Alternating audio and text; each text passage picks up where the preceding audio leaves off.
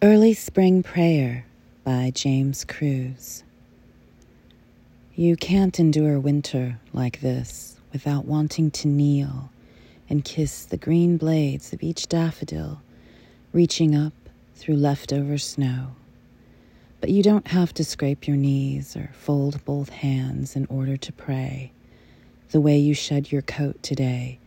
and angle your face up toward the sun is enough to say please and thank you over and over, feeling yourself soften along with the earth,